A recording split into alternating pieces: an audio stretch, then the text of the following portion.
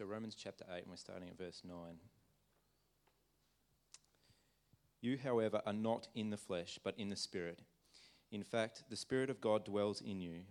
Anyone who does not have the Spirit of Christ does not belong to him. But if Christ is in you, although the body is dead because of sin, the Spirit is life because of righteousness. If the Spirit of him who raised Jesus from the dead dwells in you, he who raised Christ Jesus from the dead will also give life to your mortal bodies through his Spirit who dwells in you. So then, brothers, we are debtors, not to the flesh, to live according to the flesh. For if you live according to the flesh, you will die. But if by the Spirit you put to death the deeds of the body, you will live. For all who are led by the Spirit of God are sons of God. For you did not receive the spirit of slavery to fall back into fear, but you have received the Spirit of adoption as sons, by whom we cry, Abba, Father. The Spirit himself bears witness with our spirit that we are children of God. And if children, then heirs, heirs of God and fellow heirs with Christ, provided we suffer with him in order that we may also be glorified with him. Here ends the reading. Thanks, Luke.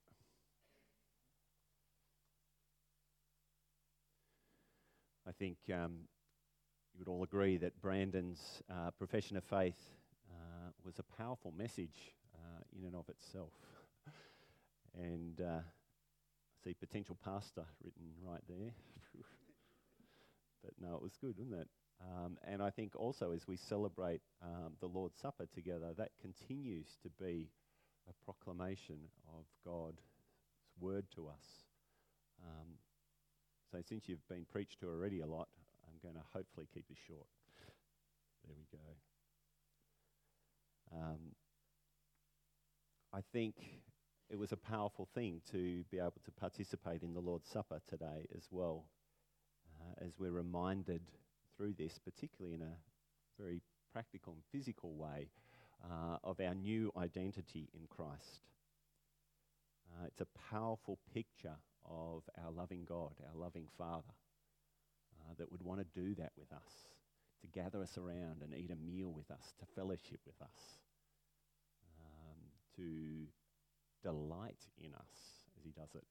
He delights in celebrating this supper with you because you're his beautiful, adored sons and daughters.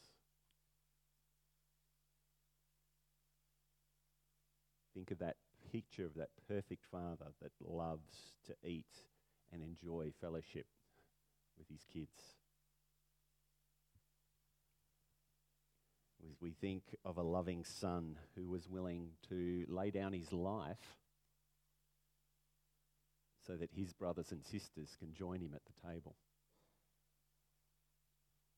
and celebrate a future reality where we'll do that in perfection with him forever one day. And we think about a loving Holy Spirit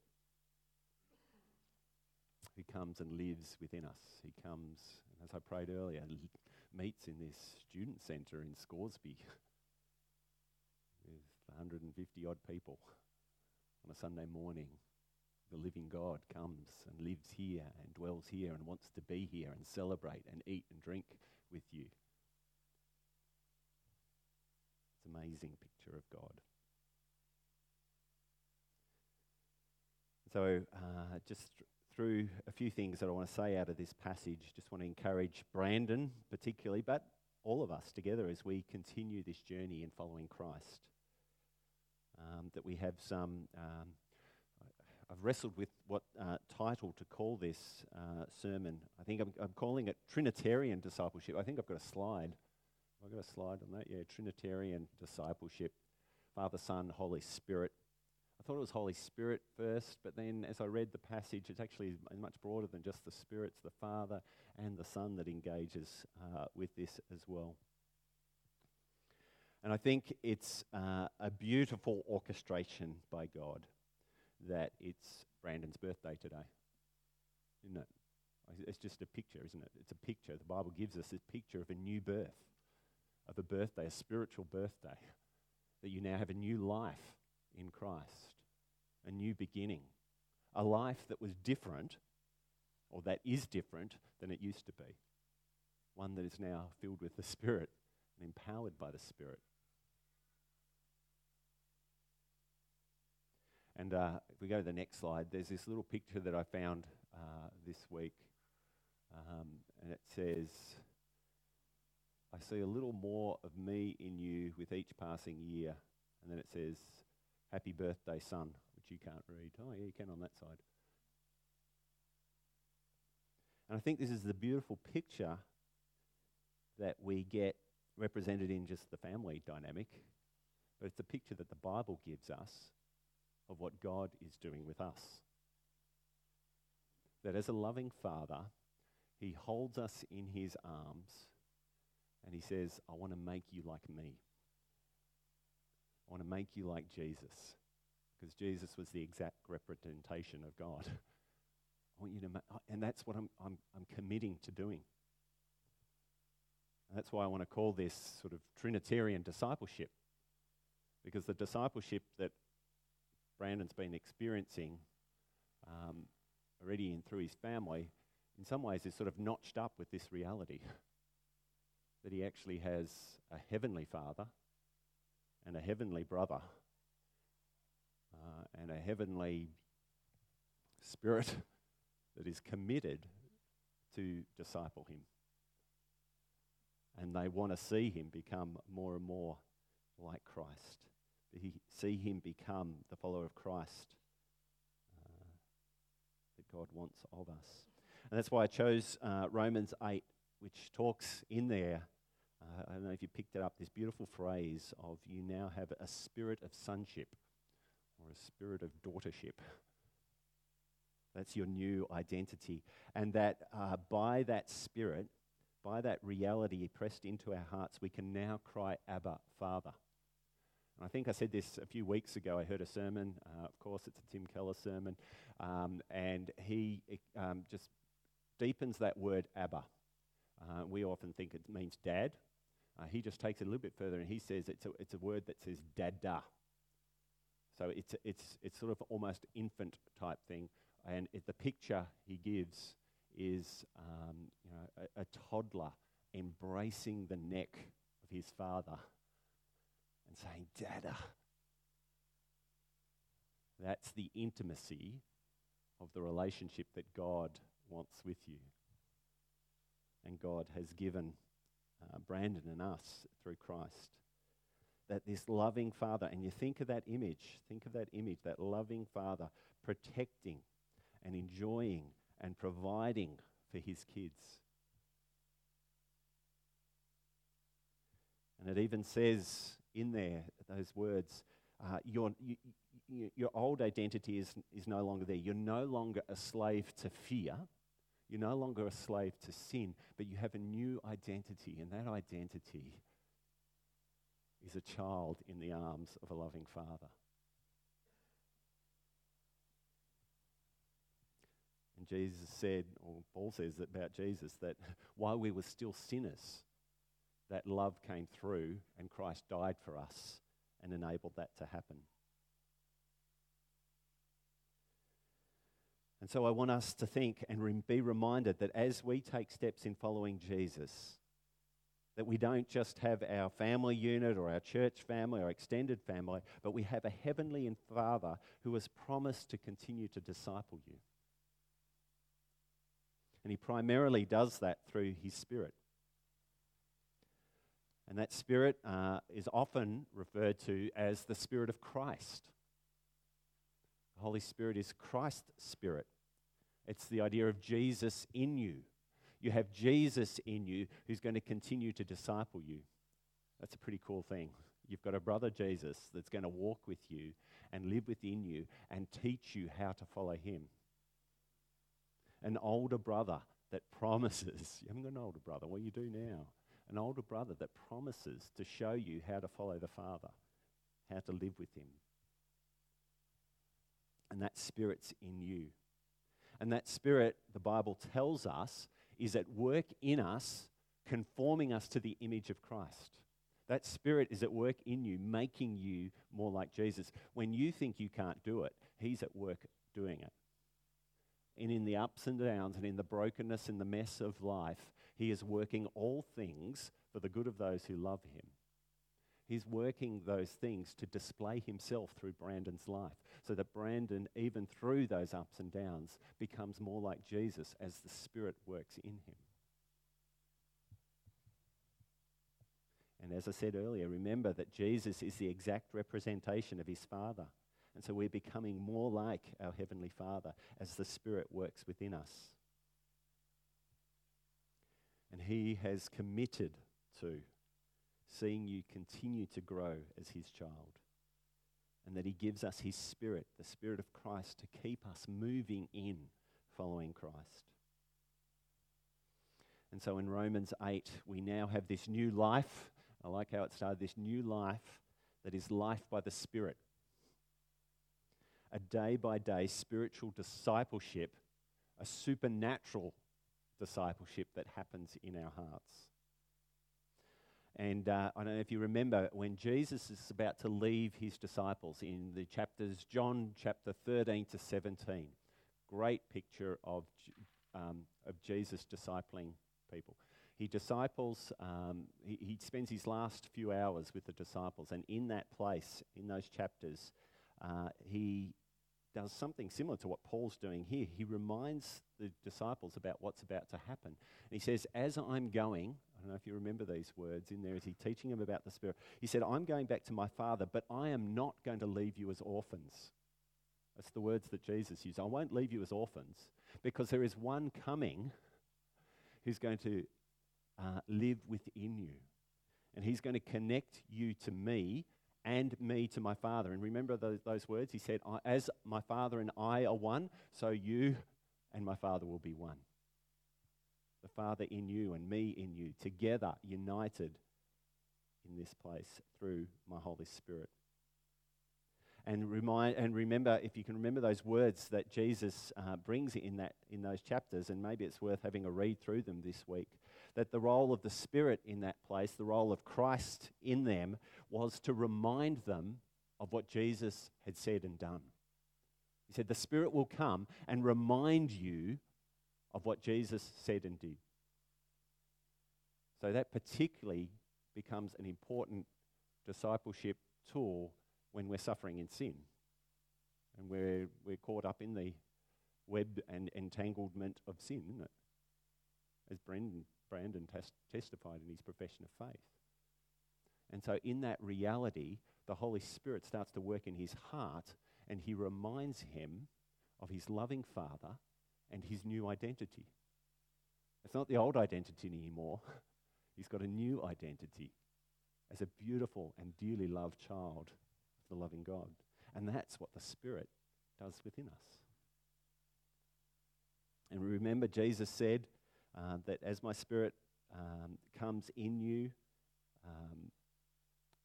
he says, do not be afraid.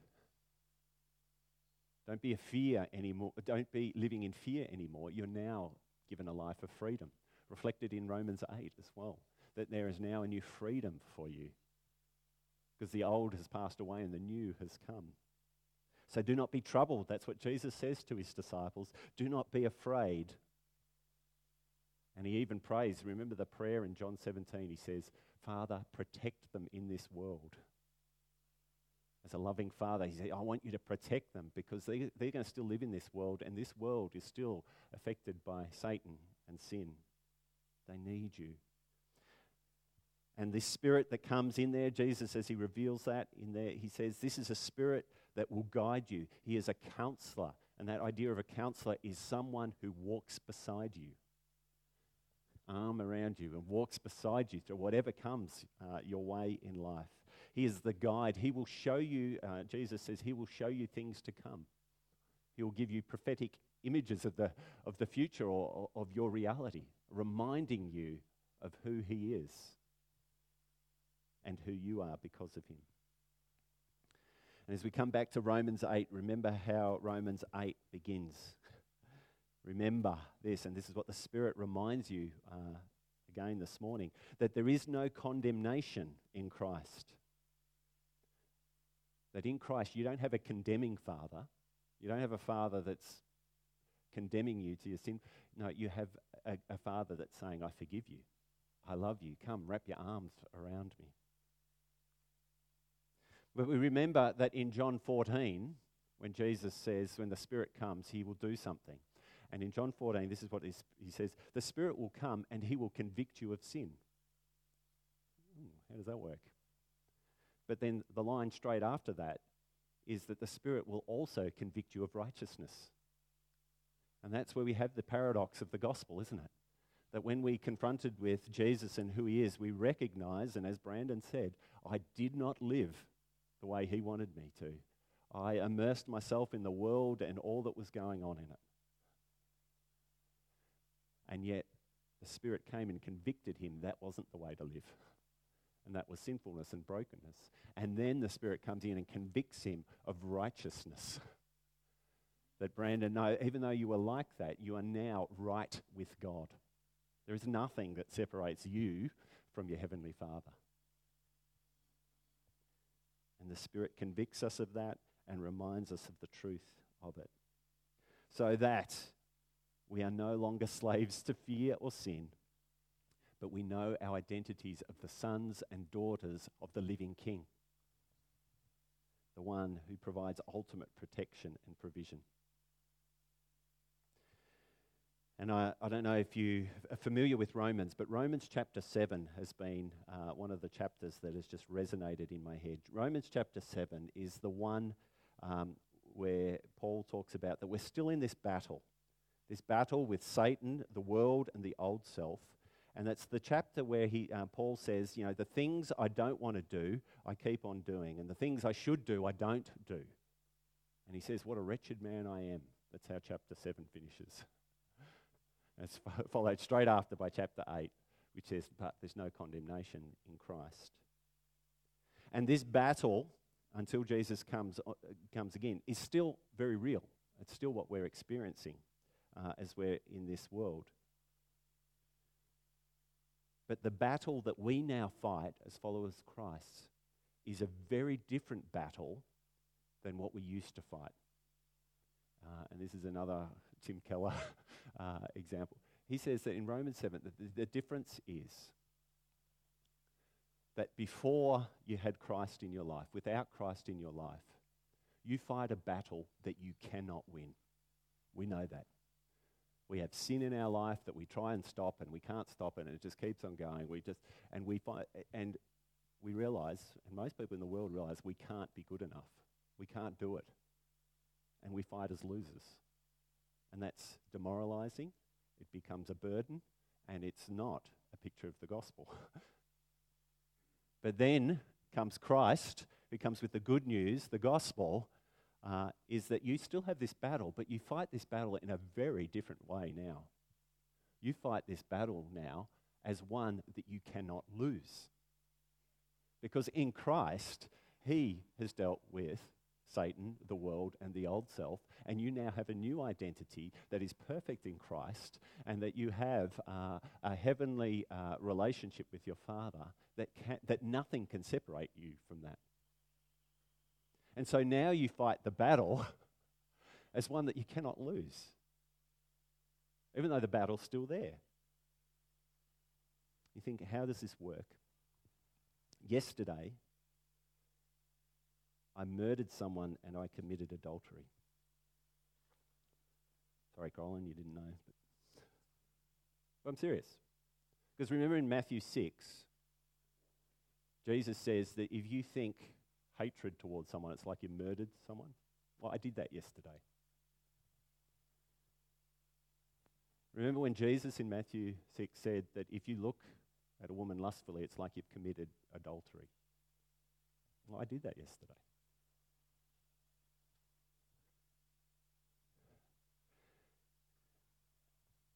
During the night, the Holy Spirit interacted with me and convicted me of my sin. And that as I interacted, and even as I was thinking and writing this sermon, I was reminded of the truth. That I now fight this battle as one in Christ, so that he took the punishment for those sins, so that I am washed clean and I am now right with my Father. And as I head into this day again, I say, thanks God. Thanks be to God. Glory to you. I now want to live like Jesus. Holy Spirit, come upon with me with power and help me to resist that. Help me to fight against that. Remind me of the truth of how I'm supposed to live.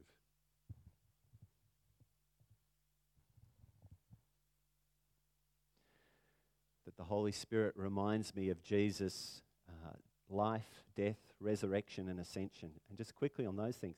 Jesus' life, where do we get the righteousness that makes us right with God? Where do we get that from? We get it from Jesus, who perfectly lived out the law. He perfectly followed God, did everything that his Father required. He perfectly did that. And so he met the righteous requirements of the law, and he said, here you are. He now gives it to anyone who believes. And so I'm right with God. I'm perfectly right with God. He doesn't even remember that stuff that I just told you. Or he chooses to not remember. And then his death, as we just celebrated, I'm reminded that his punishment, the punishment for those sins was put on Jesus. He died my death so that I don't have to die it. His resurrection, as he rose from the grave, he defeated death. He showed he was God, that he was God, and he brought about new life, a new identity for me, a life to be lived to the full, empowered by his Spirit. And as he ascended to heaven at the right hand of the Father, as he intercedes and he rules over everything, he overcame the power of evil. And he says, I give that to you.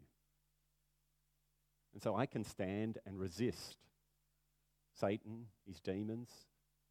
Because last night in those sins, I suspect if I look back over this last week, there's been a bit of satanic work there. And I was just reminded, actually, I can stand against that. And actually last night while I was praying, I just did that. I said, rack off. Because I can do that in Christ. Because Satan has no authority over me, as he was planting all sorts of evil thoughts in my head. I just said, rack off. That's not who I am. I have a victory. I stand in Christ against that. And it's because I thought to myself, how did that come about? It wasn't because of my practice. I think it was a supernatural reality of God's Spirit within me, reminding me of who Jesus is and who I am because of him. And so as we think about the freedom that we have from that, as we think about our spirit of sonship, as we are co-heirs with Christ, we think of that heavenly perspective. And I haven't got time, but I'd love to, explore it. Think about the fruits of the Spirit that I go on about all the time, that God is producing those in me. And I think about the gifts of the Spirit, the gifts that the Spirit gives to us so that we can disciple each other. And I'm looking forward to seeing Brandon use his gifts to begin to disciple us, as his Spirit works through Brandon as we interact together in that. And so God disciples us through our families that we've talked about, but also through his Spirit. And so what's our action at the end of this? What's our action? And I went through sort of Romans 8. What does it actually ask us to do? And it just basically says, just set your minds on it. Keep thinking it. Keep believing it. So repent, which means turn back from the old way of thinking, and just believe. Repent and believe. Believe this is true. So set your mind on the things of the Spirit. Think about when the terms in the Bible about the Holy Spirit. It says, now I want you to live according to the new self. You've put to death the old self. Live with the new self. I want you to keep in step now with the Spirit. Are you listening for his voice and acting on his word that is revealed in us? Keep on asking for the Holy Spirit. Remember Jesus when he talks about his loving Father, and he says, talks about earthly fathers. I'll talk about that later. But he says, keep asking for the Holy Spirit. Turn away from it. Believe this to be true, and then celebrate it in worship and live life to the full. So, Holy Spirit, help me to live my life in freedom and joy as you've called me to. Help me to stand with you, to walk with you. Cling to your Father's neck as you do it. And so as you leave here today, be reminded of who you are. As this passage finishes, that you are co-heirs with Christ. You are the dwelling place of the Holy Spirit. God is within you through Christ. And at the end of this passage, it's interesting, as he says that you will be united in Christ, but there will be suffering with that, and then there will be glory. And it means that there will be suffering. We still have to fight against Satan. We still have to fight against sin. To follow Jesus in this world will mean that we will be persecuted. But he says, what does he say at the end? Remember that suffering has no comparison to the glory that you will have when Jesus returns. To the glory that you have. And he gives them this picture of hope. And I believe that's what the Spirit does in us. He reminds us of our heavenly reality so that we can endure the pain. So that in the pain we can glorify him. And again this week, and I say it time and time again, I often see God most glorified when people are going through pain and suffering. There's something about the reality of God that comes true and alive in that place. And that as they experience that, now I just was thinking of someone this week that was just going through some horrible stuff, and yet a smile to their face and a spring in their step to go the next step. And their life came to the full in the midst of their pain and their suffering.